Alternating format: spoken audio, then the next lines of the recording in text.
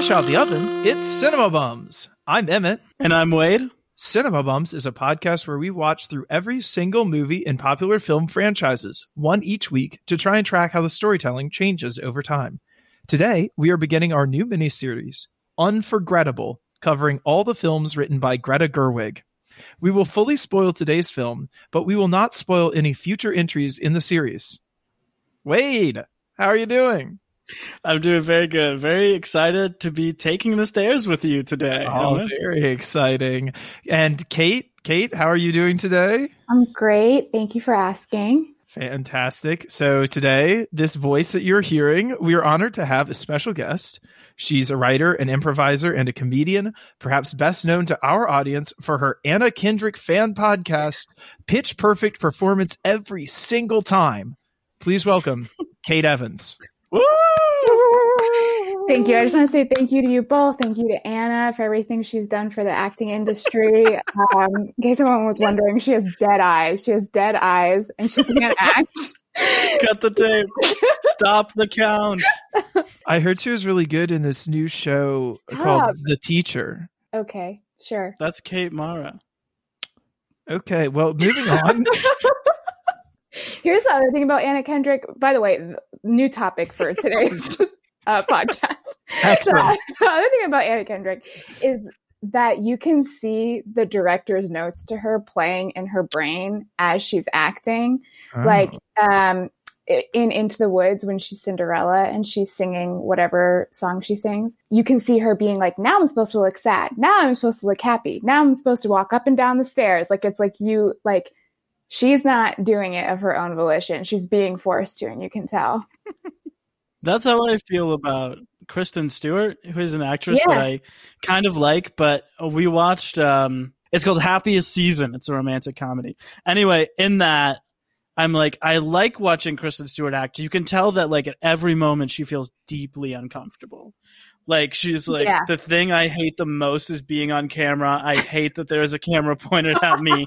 I am, like, trying so hard to act as though I feel a certain way, although I am very self-conscious about doing that. That's how Anna Kendrick is, except you can also tell that she thinks she's doing a great job. No, you're right. Anna Kendrick is like, yes, and I belong here. I have arrived. Yes. So I love that we were talking about your previous experience with movies. But what about your previous experience with this movie? Oh, okay. Hannah Takes the Stairs. The movie we were discussing today, Hannah Takes the Stairs by Greta Gerwig. I have had no previous experience with this movie. Little previous experience with Greta Gerwig. But I liked the things that I had seen of hers beforehand, mostly. What were those? The movies that she's directed. So Little Women I loved, and Lady Bird I loved. Mm-hmm. Frances Ha, I wasn't crazy about it, but like I get it. It's like people like, it's like that thing where you watch a movie and you're like, I didn't really like that, but someone explains to you why they like it, and you're like, oh, I get it. Right on. I had never seen this film before. I'm not actually sure if I don't think I've seen any mumblecore films before, although I have seen a lot of movies kind of inspired by them. Mm-hmm. We actually, I will probably cut this part out, but just letting you guys know, we're the first people who have ever recorded a podcast about this movie. Dude, leave it in. Leave it in. Yeah, for the I book. want the fame, Wade. Yeah. That's what I No one signed up else. for this for.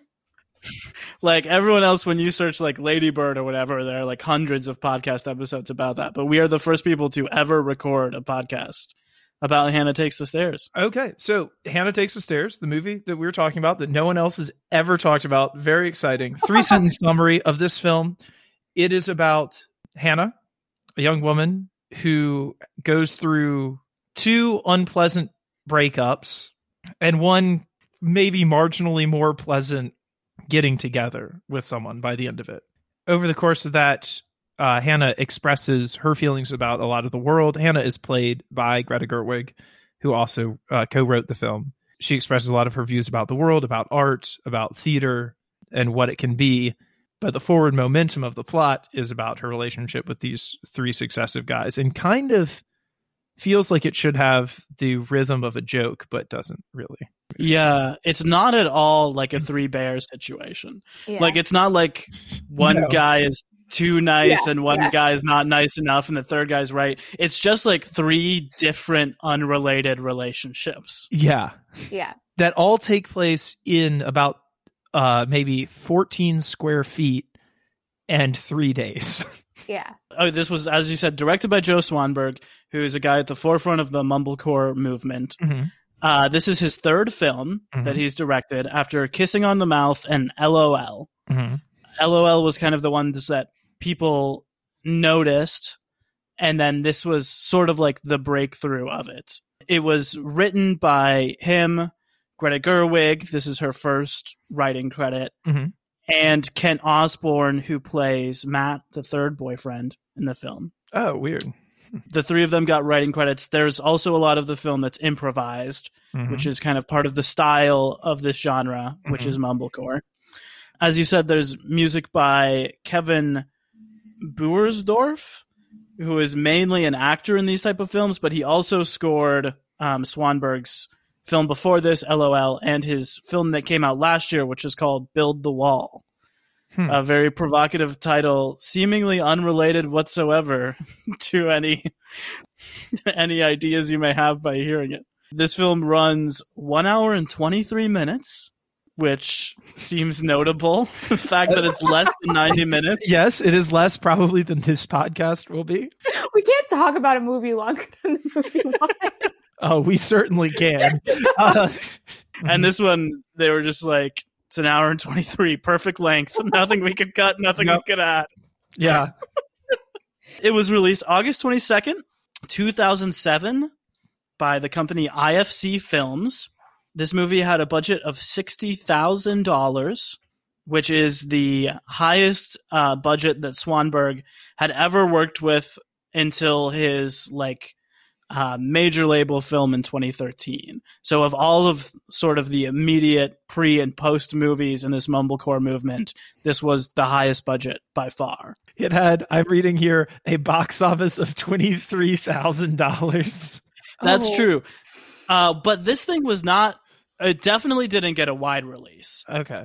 Which is where you can go to whatever, your AMC anywhere in America and see it. I don't even think it had a limited release because it's not rated. Oh, okay. And movies can't get released if they're not rated. So I don't think it even played at a bunch of indie theaters. I think it just played at festivals. Okay. Across the US. It does have this release date, but I think that means the IFC theater in New York showed it for 2 weeks. Right. Starting Starting that day. Also, the official movie website, which used to be a big thing for this movie, is still around. And it has a section for showings. So I think it was very much people would hear about this movie and then they would be like, hey, we're doing a festival in your town and you can come see it if you want to see it. Okay. Yeah. And again, for context, the first X-Men movie, which was made in the year 2000, was made for a budget of $60 million. And this was $60,000. So that's just a little comparison of how much money it costs to make a movie. This movie was fairly well received. It got a 63 on Metacritic. I have here a selection from the New York Times review by Matt Zoller Seitz. He writes, for newcomers to DIY, the movie's snappy but unadventurous style, episodic structure, deadpan performances, and raggedy improvisational dialogue make it a less than ideal introduction. For devotees, Hannah will evoke melancholy feelings, and not just because the heroine finds bliss without seriously examining preconceptions. Mr. Bajowski is writing a movie for Paramount. Mr. Duplass and his brother and filmmaking partner are writing and directing features for Universal and Fox and have already sold a television series to NBC. Mr. Swanberg and Miss Greta have already finished a new movie and are so talented that they may not have to scrounge for financing the next one. In light of all this, Hannah Takes the Stairs plays like an incidental swan song, a signpost marking the point when mumblecore became a nostalgic label rather than a present-tense cultural force. And its most acclaimed practitioners moved on to better things. Mr. Swanberg's third movie is a graduation photo in motion. DIY, Class of 07. Where'd you find that? Pitchfork? I feel like that's really... I don't know. I haven't seen any of these other people in anything else, but I feel like that's very accurate as far as like the Greta Gerwig thing. Yeah. So the overview of this whole scene is that it was like, and we can talk about it more and how we feel about it as we go on, but it was like a group of guys who were all doing stuff together. So like everyone in this movie was also directing other movies. And they were all acting in each other's stuff. It was a collective of like 15 dudes who were like each putting out a movie a year that they directed and wrote, and all of them were in each other's stuff. And this happened for like 5 or 6 years with some regularity. That's really cool. I think mumblecore is cooler to think about as an artist thinking about like an ideal situation to be creating in versus actually watching any of the movies of it. Yeah, definitely. Because you're like, oh yeah, I would love to make movies with my friends and just like all of us hang out and be in each other's stuff and like do that all the time. But when you see the product of it, at least with the cameras that were available for cheap back in 2006, it's not pretty. Also, you just wish, I mean, I just feel like if we were going to all write stuff together, we would put a plot in it. But maybe that's because we're biased. Well, I think that's part of like the thing that they're pushing against. I mean, they're striving for realism. But your comment about being like ideal artistic situations, I have a quote here from Swanberg. That segue. He says, "I'm not afraid to fail. Making a bad movie does not scare me. Every mean thing that could be written about me has already been written. I've already been poor for 10 years, and I've already made movies that nobody saw. Going back to that doesn't scare me. So it puts me in a playful, experimental point. What's the worst thing that could happen?" That's really cool. I love that quote a lot more than the movie. Yeah, that fills my heart with joy to hear. I don't know. We all have like a theater background, so it's maybe we just relate that to it. Obviously, a lot of the people here do too, but it feels like it feels much more like theater to me. Like the collective and the striving for realism, and that they were each doing like one project a year that's like a new original thing that all of them put out, you know? This is their Waiting for Lefty. I think it also resembled a play in the prop work, which we can talk about later. But the props in this movie were out of control. Oh my God. Okay. The slinkies, the goggles, the little magnets she put in her mouth. I was like, put them down. I forgot. Put the props down. They were like, the director was like, eat the cereal as messy as you possibly can. Make it so distracting that we can't hear any of the dialogue. So, Kate, you're a fan. You already know what's coming. Oh, yes, of Cinema Buns, of course. Flop or bop? Big flop for me. Big flop. Okay. Right on. Yeah. What about you guys? Okay, wait. Hannah Takes the Stairs. Flop or bop, baby? Also a flop. Not a big flop for me, but a flop for sure. Okay. Emmett, flop or bop? Flop. Not only would I never watch this movie again, I will never watch any mumblecore ever again. Emmett, well, first of all, we will next week. Second of all, it might be a stretch to say that you even watched all of this movie. I know. I couldn't even handle it. I couldn't sit still. Okay, when we were like 30 minutes to the end, so about halfway through the movie, both you and Laura started walking around, getting snacks, going to the bathroom. You were on your phone for the whole last 20 minutes. I couldn't be bothered. I was just researching what the hell mumblecore was for the last 30 minutes, trying to see if it held any deeper meaning, and it didn't. And they were like, "Oh, we're not even a genre. It's so obscure. It's not even a genre. Whatever." That makes me feel a lot better about how I watched this movie. How'd you watch it? I wasn't going to share, but I did. No. This movie was only 123 minutes, and I had to watch it in 3 sections. Like I watched like 30 minutes of it at like 3 different points over the past week. Oh my God. I'm sorry. I'm really sorry. I'm a bad guess, but I wasn't going to be honest about that, but I'm going to be honest. Did you split them evenly by boyfriend, or was it?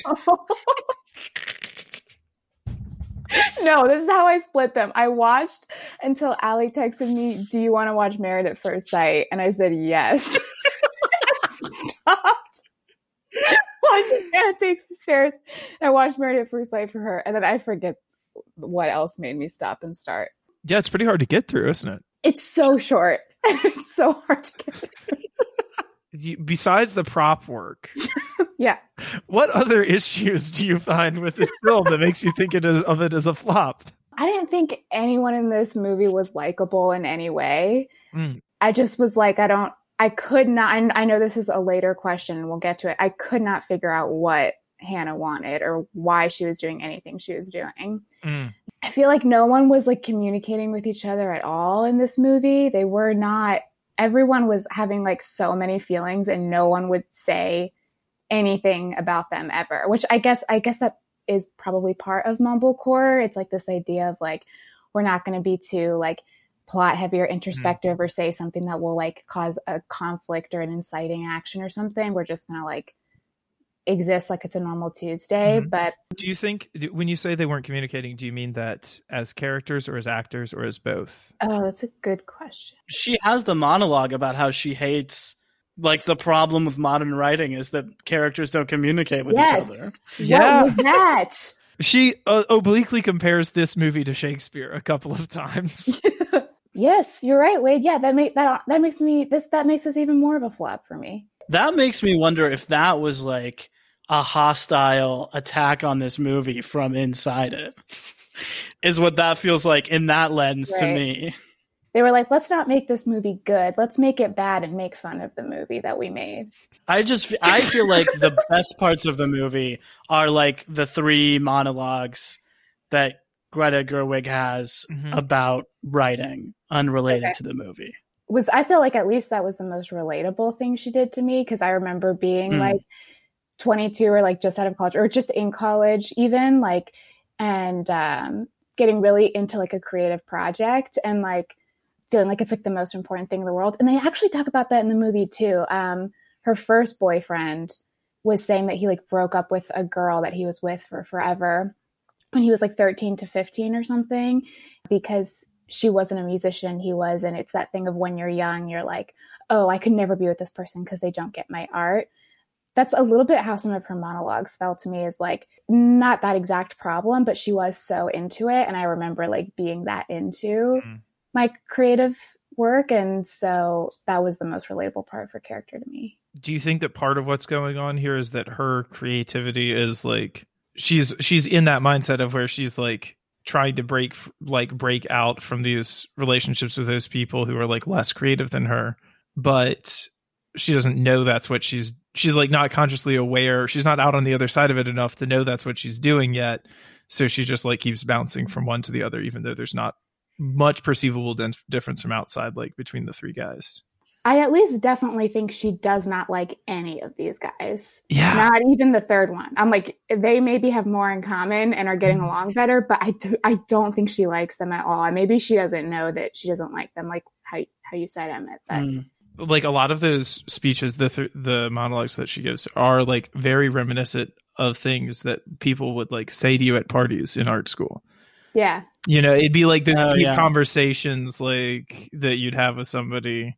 Like, and everybody would basically be reiterating some version of. Yeah, I wrote down this movie is like being trapped at a bad party you can't leave. Yeah.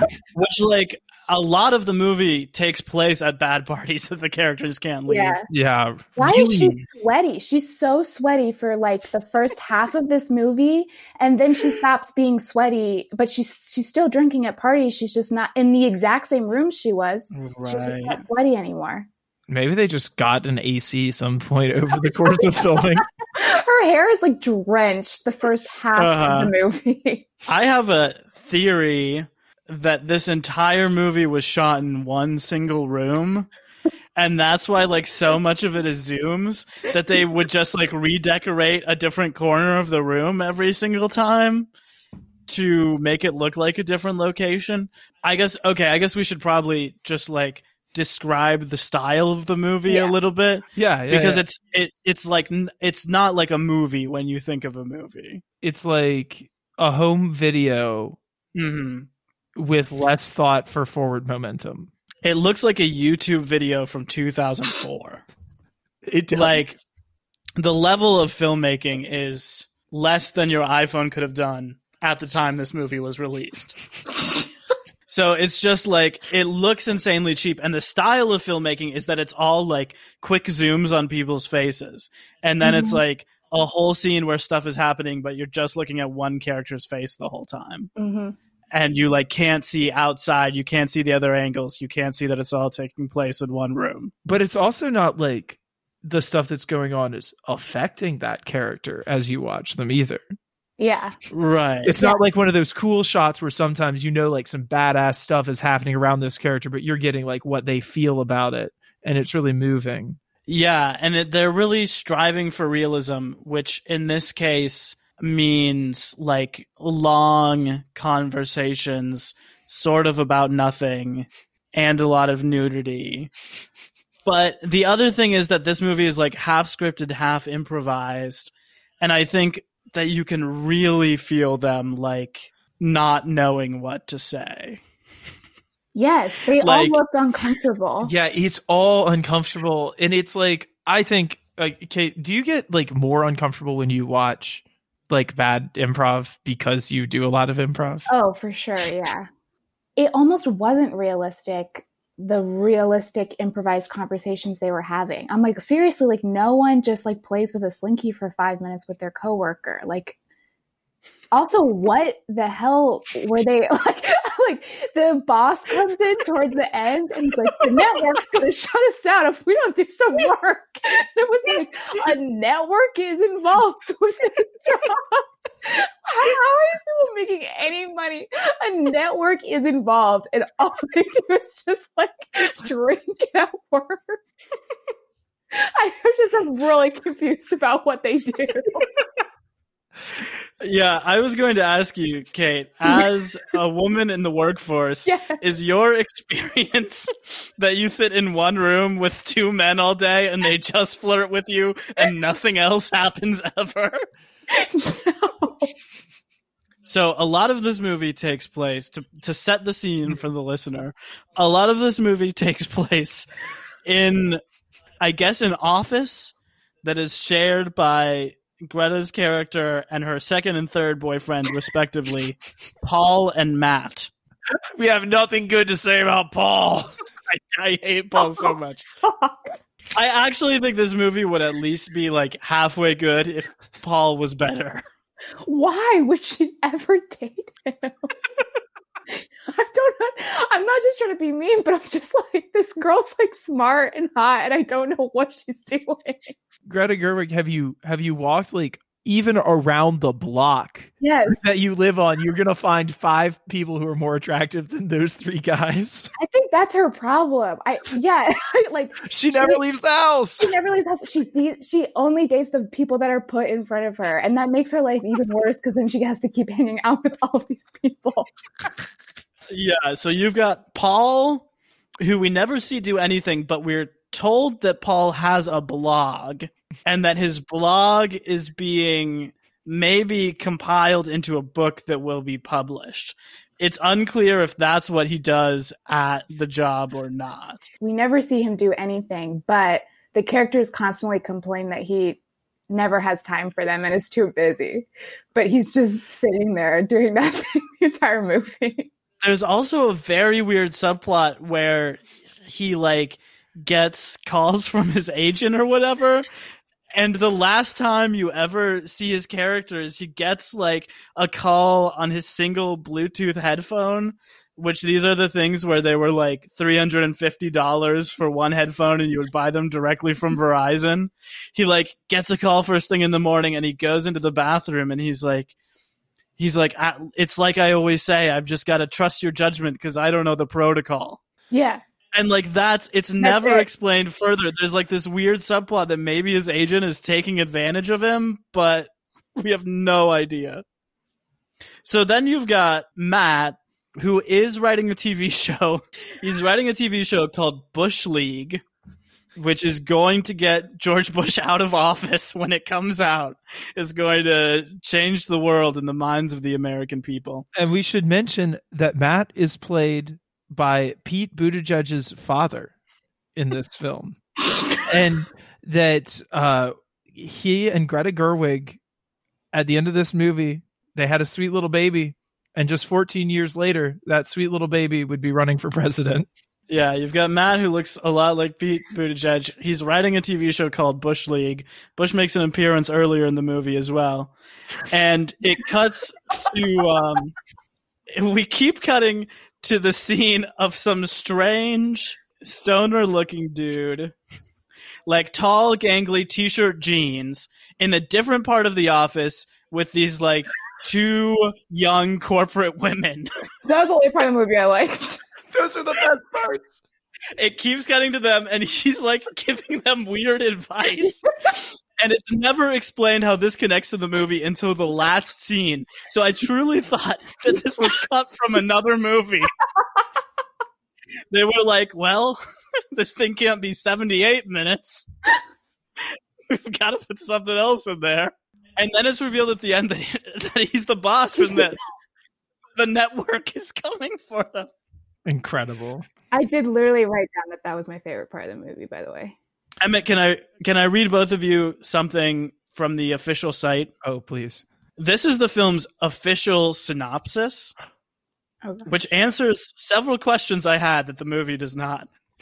Hannah, a recent college graduate, spends a brutally hot Chicago summer falling in and out of love. As she struggles to find personal and professional fulfillment through various relationships with friends and coworkers, she risks leaving destruction in her wake. She has a love triangle with Matt and Paul, two script writers who work with her while she is an intern at a production office during the summer. While coasting from relationship to relationship, Hannah attempts to find direction for her life. The tagline of this movie is also, and this is going to make things difficult for us, when you don't know what you want, how do you know who you want? Wait, let me roll that back again. When you don't know what you want, how do you know who you want? Yes. Is that really the tagline? Yes. That's incredible. That makes me rethink. This could be a bop. No, don't even joke about that, Emmett. With a tagline like that, anything's possible. But yeah, it takes place in Chicago, which I thought it took place in New York for the entire film. I was trying to figure out the whole time where it took place. And she's interning at a production office, which is never made clear. Never made clear. That makes it make a little more sense, but it still doesn't make it coherent. But that was something we had to go to a website from 2007 to learn. Yeah. Like, that's not something the movie makes clear. Those are just basic facts of the movie. Okay. Wade, can we talk a little bit more about the cultural context of why all of these things may be so in this film?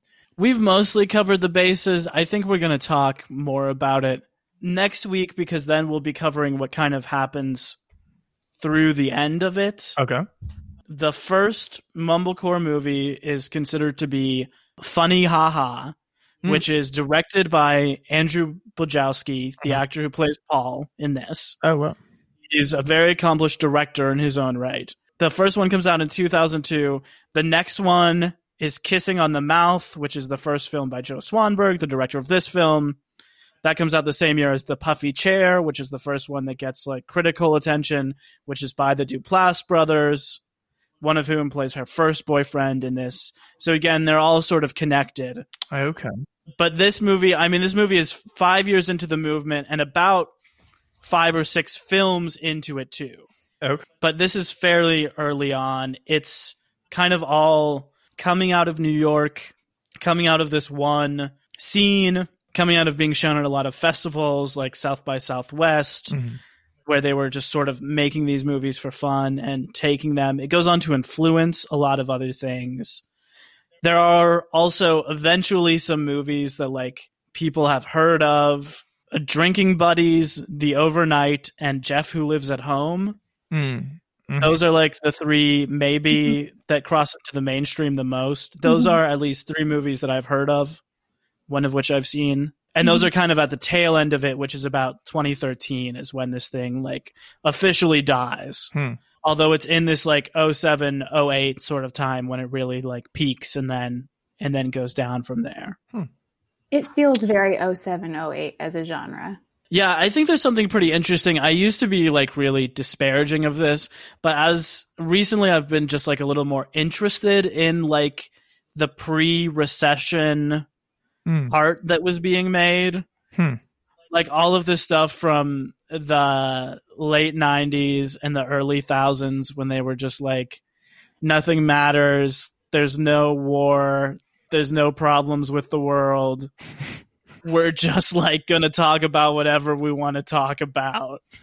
But this was 2006. That's not all that stuff is true. That is like an interesting. That's an interesting time period to think about. Yeah, I guess they're trying to get Bush out of office in this. I can give you a little bit of context for Greta too, which I think is important up front, since she's what our miniseries is about, not about a series, but about a person. Yeah, very exciting. She was born in Sacramento, California. Her parents, her mother was a nurse and her father was a banker. She has an older brother and a younger sister. She's the only one who's done anything related to show business, related at all to like any sort of public life. She was raised a Unitarian Universalist, which I thought was interesting. Kate, can you describe for the audience what that is? Sure. No, I'm sorry. I have no idea what that is. Can I guess? Yeah. I guess someone who thinks that everything is just one thing. We're all one person. We're just all parts on one being. Yeah, that's pretty similar. Really? It's described here as a liberal religion. It's basically like a group of people who all have tons of different religious beliefs, and like their agreement is to keep those all private at all costs. So it's like a group of people who like meet up in a place and keep sort of like the community aspect of organized religion and assume that everyone else is like has basic values about keeping the world good. But like some of them are Christians, some of them are Buddhists, some of them are Mormon, some of them are atheists. Like there's no like united belief whatsoever other than like to respect each other's beliefs and not talk about it. Yeah, they don't discuss it at all. Yeah, exactly. That's pretty dope. She attended St. Francis High School, which was an all-girls Catholic school, all of her life. She graduated that in 2002. She then moved to New York City and went to Barnard College. She entered wanting to get a musical theater degree. She ended up graduating with an English degree, trying to be a playwright. She graduated in 2006.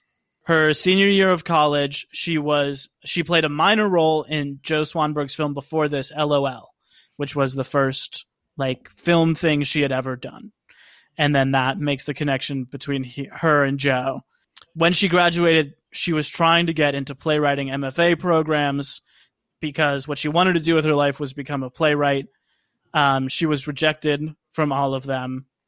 So instead, she began sort of this mumblecore, working in this mumblecore scene. She wrote this movie with Swanberg and was in it. Also, his next movie, Nights and Weekends, she also wrote and directed with him. And this is kind of like what she did when her plans of becoming a playwright fell through. She was 24 years old. She graduated in 2006, and then she was 24 years old when she made this movie. And this is a quote from her. "I was really depressed. I was 25 in 2008 and thinking this is supposed to be the best time of my life and I'm miserable. But it felt like acting was what was happening for me. So I went back to acting classes instead of writing." It's pretty wild that she's like almost exactly the same age that we are right now when she was making this. I mean, I was thinking about that too, and that's something that I was like a little sympathetic to this movie about. Yeah. Because my thought was like, if we had been born 15 years earlier, don't you think that we would have a bad mumblecore movie? Yeah, absolutely. And I think we should have some other sort of some sort of movie Like we should do that because we don't even have a movie. If they can, we don't like. What can we say? We've got to. So we've got this podcast. That's true. Some grad school plans don't work out for us, and we start this podcast. That is true. I did not directly the same results, but I did not get into MFA playwriting programs and then started this podcast. Yeah. So yeah, I don't know. I just feel like now it's very silly and like so sort of like focused on the problems of like such a small group that you don't really have many real problems, right? Yeah. But I also feel like if we were in that time, it probably would feel revolutionary and it probably would be really artistically fulfilling. And we would be like, this is real art. And God knows if we put any of stuff on stage, we would say it was art. How do both of you like think about the strive for realism as it's in this movie and also as we see it like depicted on the stage so often? Kate, would you like to take this question before I go off on it? No, please. Okay. I saw you revving up, please. First off, I don't think this. I think Kate is exactly right. These conversations do not look like realistic conversations that you actually have. They're like much more meandery and pointless than that. Second off, I think that mumblecore, like where it bled into society, like I had never seen any of these movies, but I'd always heard of it. References like, oh, it's realer than real. Like it's the realist, it's like so realistic. Because I think that sometimes like there's a conflation between like good acting and realism and like realistic acting or like being naturalistic or whatever. I do think there's a difference there. I think there's just been a lot of acting where you're like, that actor could go further. That actor could be more, expressive. And it's like kind of this thing where we're like dampening things down to prove that it was serious, as opposed to like ramping up all of the acting values to prove that it's like intense and meaningful and serious. They're two different approaches, I guess, but I'd prefer something to be overacted than like whatever this is, A lot of it reminded me of people I really know. Mm-hmm. Like, I feel like I know a lot of people who are like Hannah in this movie. Mm-hmm. And I felt like I was watching like a day in the life of some of my friends. For sure. I don't think the style is like largely realistic. I think there are sections where it is, but then I think there are also sections where like it just looks like the camera is on too long and they're really uncomfortable and they're trying to think of anything they could say. Mm-hmm. Like, it's so easy to see what's improvised and what isn't in this movie. Yeah. Mm-hmm. I probably spent at least as much time thinking about, like, the circumstances of the real people making this movie while I was watching it as I did thinking about, like, the story it was presenting. For sure. I definitely agree that I could very easily tell when they were improvising and when they weren't, and that the movie suffered when they were improvising or felt less realistic when they were. Mm-hmm. I guess it was realistic in that I know people like this. I know that a lot of people live like these characters live and make choices like they made. But kind of to your point earlier, Emmett, about like realism in general, like I don't know that I'm that interested in something that's realistic just for the sake of being realistic. Like it's just like a little masturbatory to me that you're just like, look at how real I can be. Like, how is that benefiting the audience in any way? It's not like, I don't know. It's just like, what's the point of me watching this then? Like, if I wanted my real life, I would just like go live my life. There's nothing to like learn or gain from the story. It doesn't feel like crafted purposefully or like there was like, it was like a carefully like written piece, like, and so that kind of like, I've just never really been into that. So what you were saying resonated with me. It's interesting what you say about it's suffering the most when it's improvised, and that when it's written, there's like a little bit stronger through line to it. And then also, I think it's important to note that Greta Gerwig, as a director, is very much like by the script and doesn't allow for a lot of line improvisation. And so that could come out of as being a reaction from like her early days doing these sorts of movies, where she sees it like realism. Or like, if you want realistic acting, maybe the better way to do that is to write something that's realistic, not just like put cameras on people who are uncomfortable. For sure. And who also like, I feel like if you're going to put actors or cameras on actors and not give them a script, you have to at least give them objectives. Oh God. Yeah. And these actors had no objectives because they don't know what they want. Like it literally says the tagline is she doesn't know what she wants. Yeah. So what is she supposed to do when the camera is on her then? And that's why we get these shots of her just like rolling over 3 times in bed. Like we're just redoing the same action, looking like a jerk on the headlights. Uh-huh. Okay. So we're kind of getting into it a little bit, but let's just get into it. Let's go down the cast. We talked about Greta Gerwig a little bit. How was her performance in this film? I think it was good. I think she's like definitely the best part of this movie. I think, again, the things that I liked the most were her speech about playwriting, which is obviously like comes from a very real place. And she has a couple moments that feel real. I like the moment where she's just like trying to cool off with her roommate friend. Maybe just as like a very sweaty person, but that felt like a very real, like casual moment to me. Yeah. And I like her, I think her scene with the final boyfriend, I've got all of their names mixed up right now. Matt is the final boyfriend. Yeah. Her scene with Matt at the end, I think is actually like really good, where he's talking about antidepressants and she says, I can't be careless with you anymore. Now that I know you have problems. And I think like everything that happens in that scene is actually like really well crafted and beautiful. So I think she has the best stuff of the movie. I don't think it's like a fully realized performance. I also felt like her strongest moments were both that conversation and then also when she's she knows she needs to break up with her first boyfriend and can't, and he kind of essentially breaks up with her because she can't break up with him. Because I think in both of those scenes, she does something that I relate to a lot, which is maybe why I like it, because it just felt a little bit more accessible or tangible. But she knows she needs to say something, but doesn't know how to and doesn't want to deal with the conflict. And so she just she gets really hot, or she starts to say it and then she stops saying it, and the guys have to ask her like 8 times what she's thinking and feeling, which I feel like is anytime I've ever had a negative feeling that someone could tell I have, they need to pull it out of me. I just have in my notes a little heart with an arrow through it, and next to it written, "Love for Greta, new crush." After her speech about Shakespeare, there's also little shakes written in the heart because she has some speech about Shakespeare when she's sitting in a bathtub wearing the goggles, and it's very endearing. I think she does act like the uncomfortable, that like thing that you're talking about, that uncomfortable moment of like, I know I need to say something, but I can't. But I wish the script then gave them something to do from that moment, like use that moment to catapult it into something else. So, yeah. Okay, moving right along on this list, we have Mark Duplass. That's boyfriend number 1. His name is Mike. You think the movie might kind of be about his decision to quit his job, and then it isn't. I think this guy is actually pretty good. The like stuff that felt the most like a real movie that had like a tone was their first 20 minutes when they're together. That's fair. I feel like he's the only other person who has like close to the same level of acting chops that she does.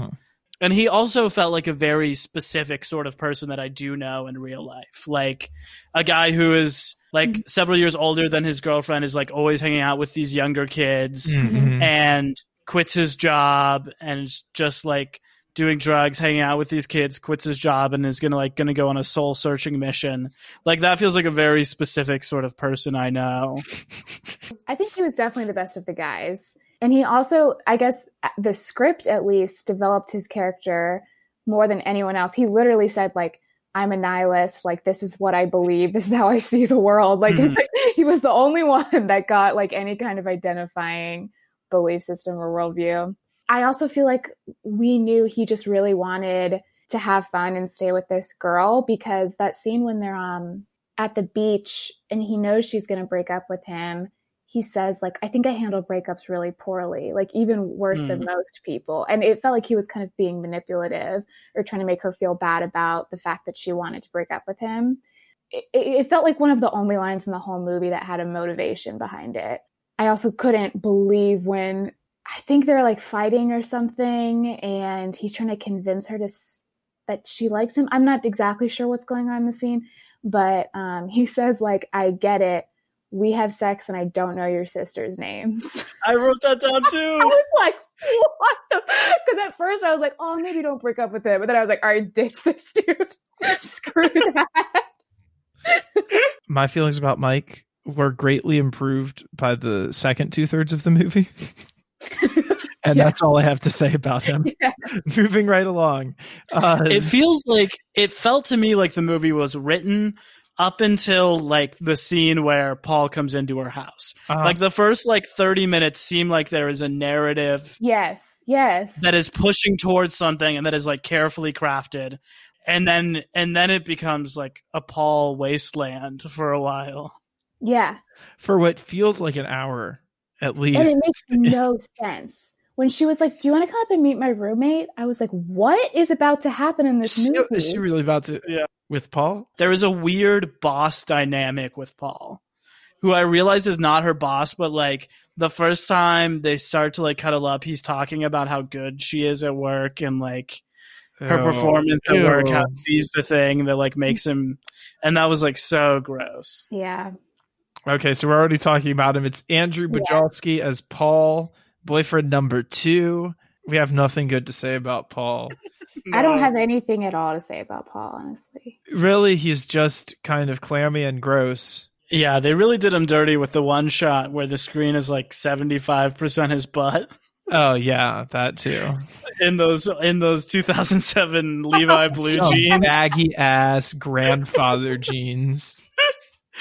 But just like when they were in that situation where they were like awkwardly cuddling at work and looking out the window. Oh, I hate it. While the other dude was working, I was like, this is what high school was like. Like, I remember being in these situations.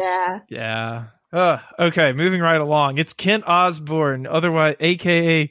Pete Buttigieg's grandfather, playing Matt, boyfriend number 3.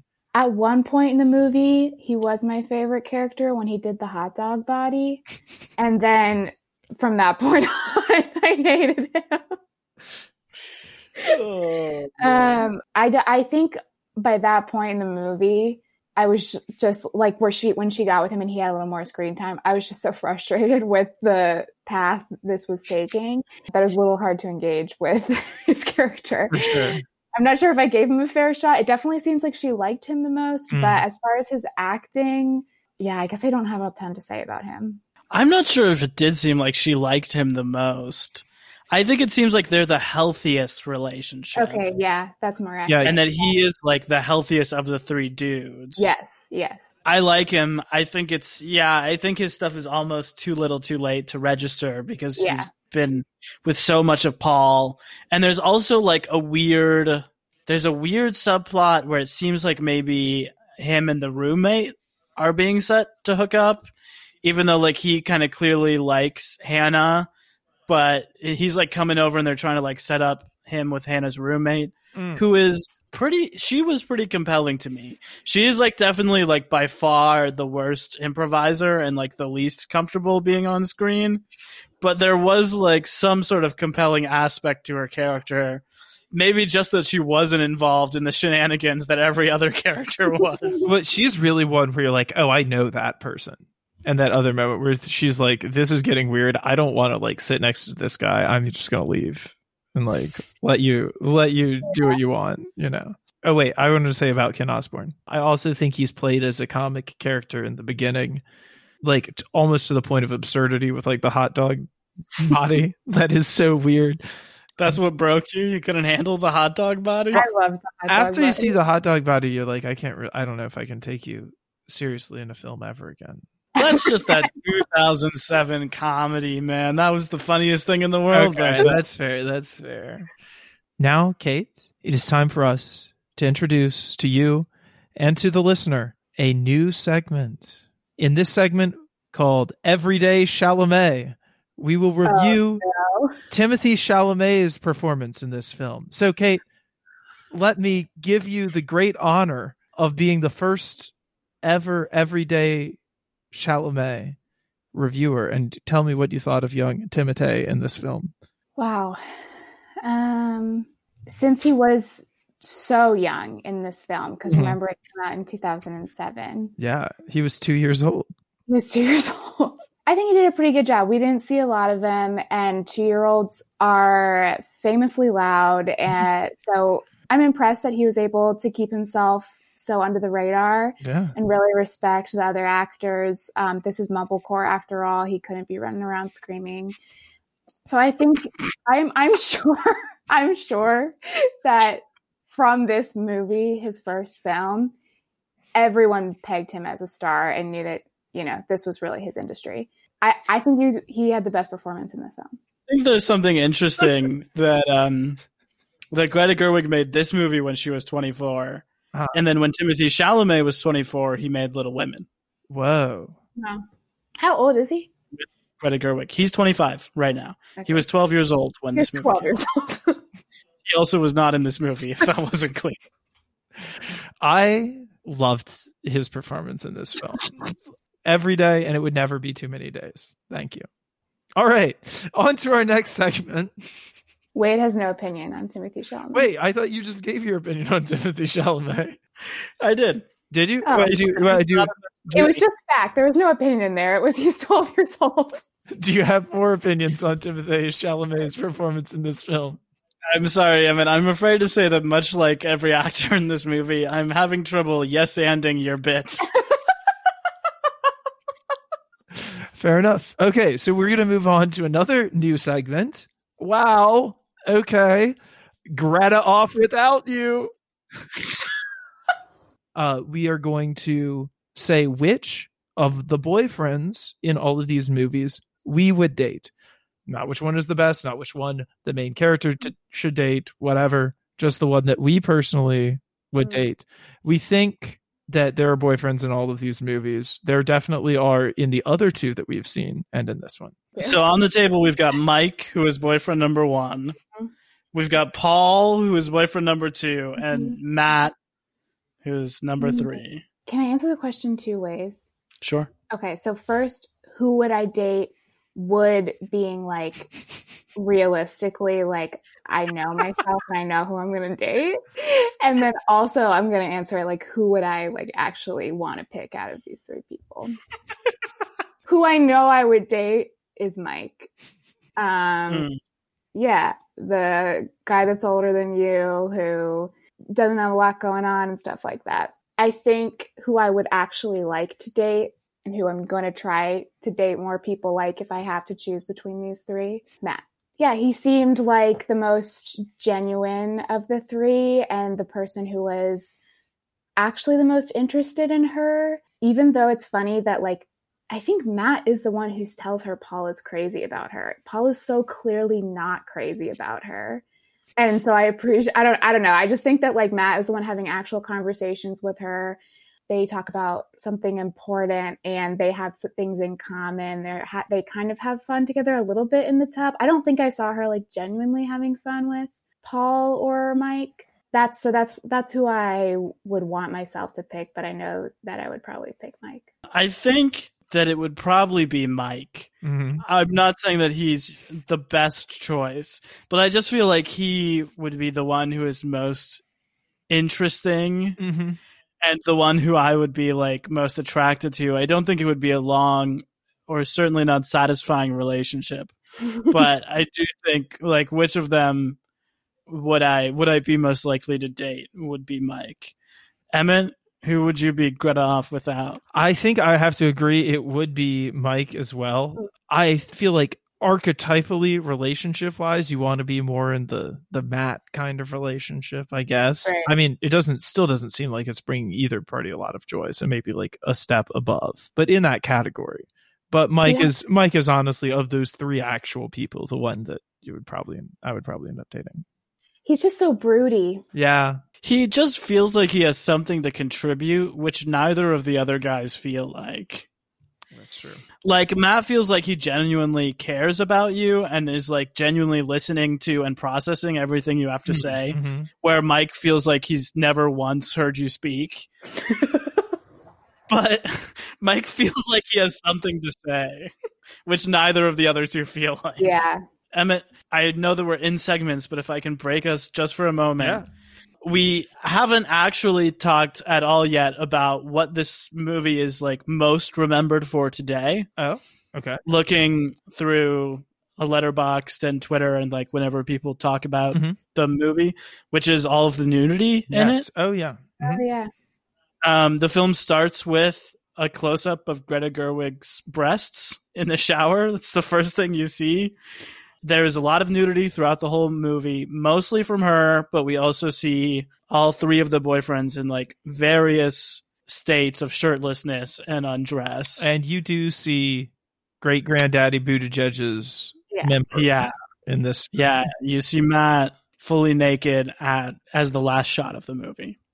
And the thing that is notable here is that all of the nudity in the movie is purposely non-sexual.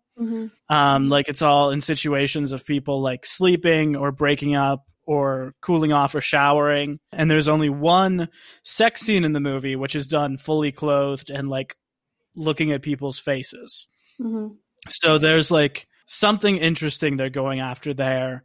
This is certainly a hallmark of realism on the stage too. Like it feels like whenever you hear that a play is like striving for realism, it means that you're going to see some full frontal nudity. I love, just a side note, I love that that's like considered a hyper realistic play, is that like, oh, when everyone breaks up naked, when you're breaking up, you want to be as physically vulnerable as possible as well. You want to make sure that you're naked while you're crying. The nudity, I don't think I had strong feelings about it. Because it is in the first shot, it's like, oh, hey, like this is going to be a movie where there's naked bodies on screen and it is not like going to be sexy at all. And like it establishes that like so early on that I don't think that like I just like kind of ignore it, or not like ignore it, but like it becomes just like part of what's going on and isn't like salacious or whatever. But it's also just like not necessary. And so it always made me think of like whenever I would see it, is I would be like, oh, well, like, is the actor comfortable? Especially in like an improv situation where you're naked is like that seems like a little more vulnerable than a lot of people are comfortable with being. Maybe I'm not like saying that they weren't, but the same like non-sexualized nudity was shown in a higher budget film, I wouldn't feel as weird about it. You know what I mean?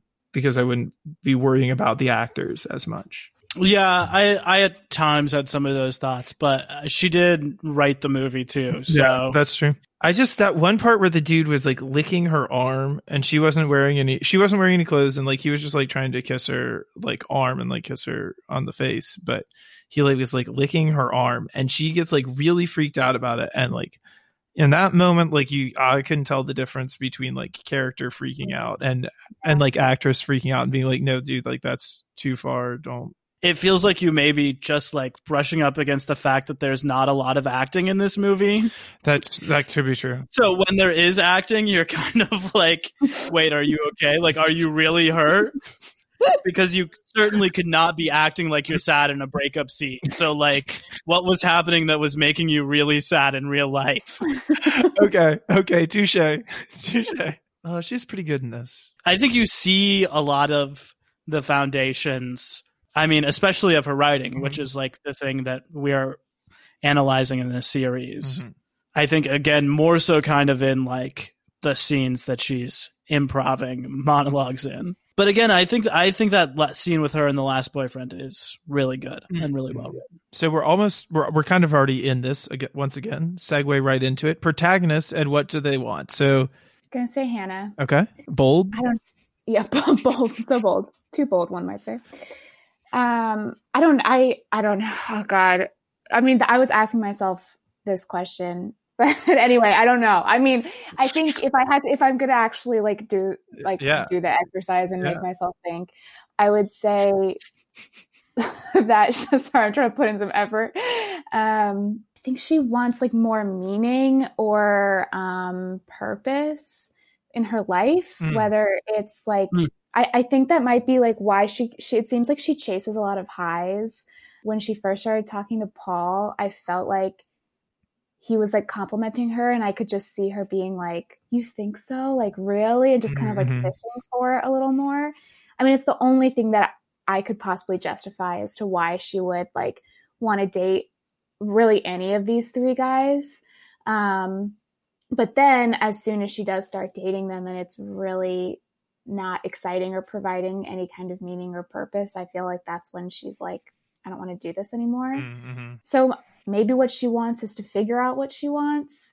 Or maybe it's to like find more purpose and meaning in her life, both through writing and dating. Yeah, I think it's Hannah. I think she mostly wants to take the stairs. Never. They never said anything about the stairs. Not a thing about the stairs. Not a thing about the stairs. No, it has to do, and we'll get into this a little bit later, but it has to do with the rhythm of how mumblecore titles work. Ugh. It needed a thing. It couldn't just be Hannah has boyfriends. I think it's a genuinely good title. Like, I love the Yeah, title. it's a great title. Just, you don't even see the stairs. So it makes it tough. It's shocking because she's living in an 8-story walk-up. When you mentioned that, I was reminded of the stuff that I related to the most in the movie and thought was like most powerful, which is the speech she gives about crushes, where she's like, it's like the most exciting, most thrilling thing when you have a crush, and then like when you act on it, it becomes something real and less fun and problematic, and you just like lose that. And people can get hurt. So I think I don't know, I feel like she's in a very real place that I have been in at points of my life that I know a lot of people who are in, of like just sort of like chasing the thrills and like not sort of dealing with whatever the larger problem is. Yeah. It sounds like if we can extrapolate that it's possible that that's how Greta felt in real life making this movie too, that she was just sort of like, this is a fun, successful thing, so I'll do it even though it's not what I want to be doing. Just like devote myself to this other thing that's not really what I want to be doing. So what does she want? I don't know. I mean, I don't know. Maybe like some sense of stability or whatever. I think it's kind of interesting that like the happy moment the movie, or that she like makes a milestone out of like peeing while the guy's in the shower, that it's like an element of stability that they've gotten to. Yeah. And then it ends with them like her and the last boyfriend naked in the bathtub playing trumpet together, which also feels like a very just sort of like a quiet, like happy place she's gotten to with another person. So I don't know. There's something in there. I agree with both of you that it is like kind of this early 20s stage of life to be in where you're like, I don't know what I want, but I'm willing to try a lot of things. And I guess there's only 4 people living in the city with her. So she dates 3 of them and lives with the other one. I mean, like, I get that. You like, we've all been there. Like the thing that you want most is to like know what to do next, is like have a concrete plan of what to do next. I've more speaking out of experience than necessarily what she wants in this movie, but like, or to like know what to do next and like know that it's the right thing to do. I don't know. There's that kind of horrifying moment where you like spill out of college and you're like, well, hell, now I have to like actually figure out what I'm going to do, not just like on a day-to-day basis, but like I have to figure out some structure for my life, like ongoing, and not have other people giving you structure and telling you how to do things. So like, you know, it can be kind of alarming about that. And like to find a sense of direction out of that is no small feat. I don't know that that's ever like articulated in the movies as such as her desire. And I also don't think, like, let's be clear, I do think that's a very realistic thing to want. I don't think it's a very powerful thing to push behind as a character. That's what makes it universal, but it doesn't make it very playable.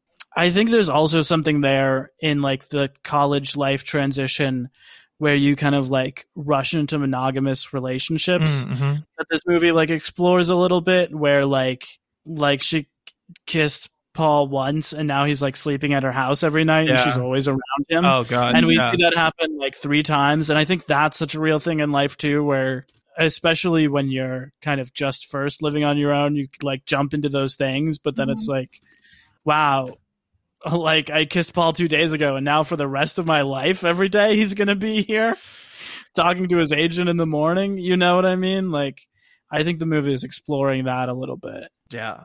And I feel like that's a lot what she brushes up with both of the guys is like, I think the problem in both of those relationships is that they're just around each other too much. Mm-hmm. And for as much as they have to do all day, like they just sit at work.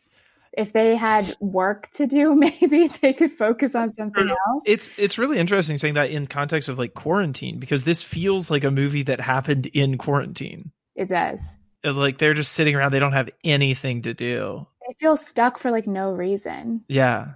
I think, read to my theory, that's because this movie probably was filmed in one room with 5 actors, and like the only thing you can do in a room with 5 people is be like, well, who should I kiss next?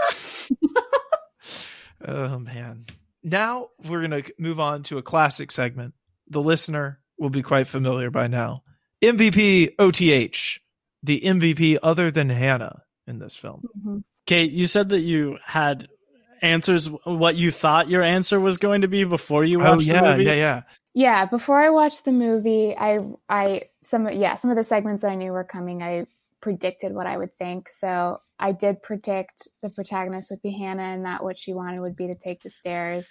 Wade and I talked about that beforehand. And then my prediction for who I thought the MVP other than Hannah would be, not knowing any of the characters existed, I had an idea that this was probably going to be a little bit of romantic comedy. There's like a heart on the poster. It's her like snuggled up to Mark Duplass on the cover of the movie. So I was like, there's going to be some element of romance here. So I'm going to pick my MVP OTH as who I always think is the best character in any rom-com, which is the main guy's first girlfriend before he ends up with the girl. That character is always so freaking funny. She's like always a little ditzy and like kind of mean and just like so silly and has the most ridiculous gags. So I picked my MVP OTH prediction was going to be Mark Duplass's first girlfriend before Hannah. That character doesn't exist, unfortunately. So for me, it's the boss who gives the 2 girls weird advice on how to answer the phone. Hell yeah. All right, Wade, who is your MVP OTH? I don't know. I guess I'm going to go with Rai Rousseau Young as the roommate. There are other performances in this movie that I think are as good as hers, but I think the fact that she is a constant for the movie, like she's the thing that is sort of like compelling and interesting throughout all of this movie's 83 minutes. And that in the first 10 minutes, she has like the worst performance I've ever seen anyone give on screen ever, as she like pretends to search for things in the kitchen. Emmett, who's your MVP OTH? Okay, well, this is difficult. Kate, when you said that bit about the first girlfriend of the main guy, that kind of makes Mike that character in this movie, doesn't it? In some way, right? Like, and we all agreed that we would rather date Mike than anybody else. So I think that's interesting. Yeah. One more point for Mike on the dateability is that he's definitely the hottest of the 3 guys. Oh yeah, like by far. The listeners can't see, but they're nodding a lot. Yeah, they're not leaving me out on a limb with this one. Yeah. Silent after I said that. Giving a stoic eye squint and nod. But I'm gonna say that I have to go with Paul for this, because if it weren't for Paul, this movie might be a movie that someone would recommend to someone. But since Paul is in this movie, it will never get recommended to anyone. And therefore, he is doing the most work for this film by keeping people from watching it. Thank you. Galaxy brained it. Okay. Now I have one final segment that I want to go into before we sign off for the evening. I've compiled a quick game for you. And the way this game is going to work is I will ask a question. I think you both get to answer it, and then I'll tell you which of you got it right, but you'll alternate who goes first. Whatever. We'll get loose. We'll get wild. Yeah. Okay. The name of this game is Mumblecore or Mumble Rap, where I will read you two names, and you will have to tell me which one is Mumblecore and which one is the name of a mumble rap album. Which one is the name of a Mumblecore film, and which one is the name of a mumble rap album? I would just like to point out that one of us is literally in one of these industries and one of us is absolutely not. And we should point out that they're very separate arts. So separated by about 10 years. Just for the listener at home. For the listener. At home. Question number 1. So Much Fun, Your Sister's Sister. Your sister's sister is Mumblecore. So Much Fun is mumble rap. I'm trying to think of who it is because I know I have it downloaded on my iPhone. I'm picturing the album art right now. All right. Okay, so they both get it right. So that's 1-1 there. Who was it by?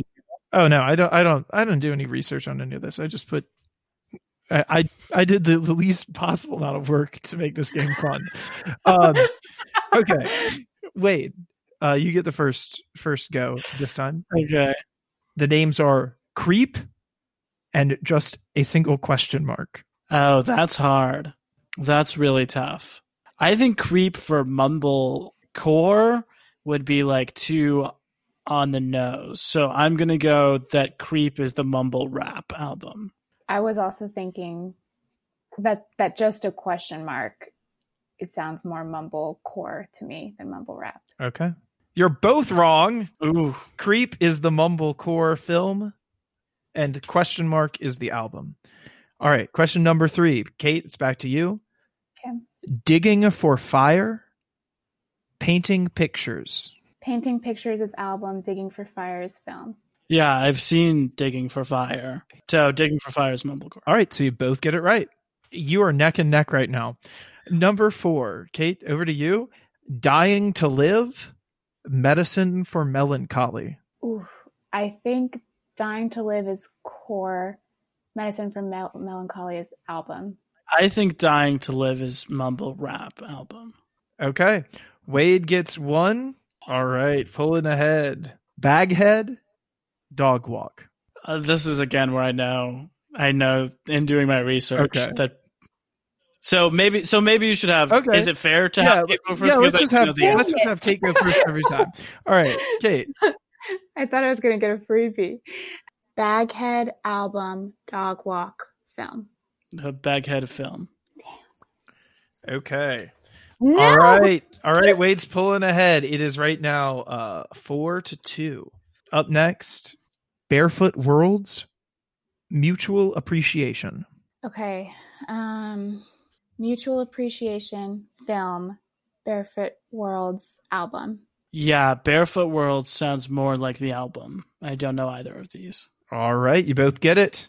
Okay, number 7, Kate. Good Intentions, Drinking Buddies. Good Intentions album, Drinking Buddies film. Yeah, Drinking Buddies is also a film I have seen. Yeah, I realized once once it was in the show notes that was probably going to be an easier one to know about. But certainly a film that Kate has seen too, since it has Anna Kendrick in it. Oh my God. Pitch Perfect performance every single time. I didn't realize I was coming on this podcast to be abused. Okay, number 8, the Guatemalan Handshake or Emergency Tsunami. Guatemalan Handshake album, Emergency Tsunami film. Emergency Tsunami album. I don't necessarily think that any of these films would have the budget to put a tsunami in. So that's what I'm going with. You were correct. All right. We got 2 more here, but I do think that Wade has mounted an insurmountable lead. But we're going to continue nevertheless. So number 9, Daddy Longlegs or Daddy? Daddy Longlegs album, Daddy film. I agree. You're both wrong. No way. Daddy Longlegs is the movie and Daddy is the mumble rap album. Number 10, to bring it on back home. Kate, I'll cut you a deal. If you win this, it's double or nothing. You'll beat Wade. I win the whole thing. You'll win the whole thing if you get this question right, and you will get absolutely nothing except to say that you beat Wade at trivia on the first ever podcast to ever talk about Hannah Takes the Stairs, the Greta Gerwig right. 2007 vehicle. Question number 10. Heartbreak Kodak or Sun Don't Shine? Oh, that's hard. Heartbreak Kodak album, Sun Don't Shine film. Oh, that's hard. Sun Don't Shine sounds more like an album, but I know Kodak Black, so I'm wondering if Heartbreak Kodak is like one of his albums. So I'm going to say the same. I'm going to say Heartbreak Kodak album. Well, you were both right, but I did promise Kate that if she got this question right, she would win, despite Wade's several point lead. Unbelievable. So congratulations, Kate.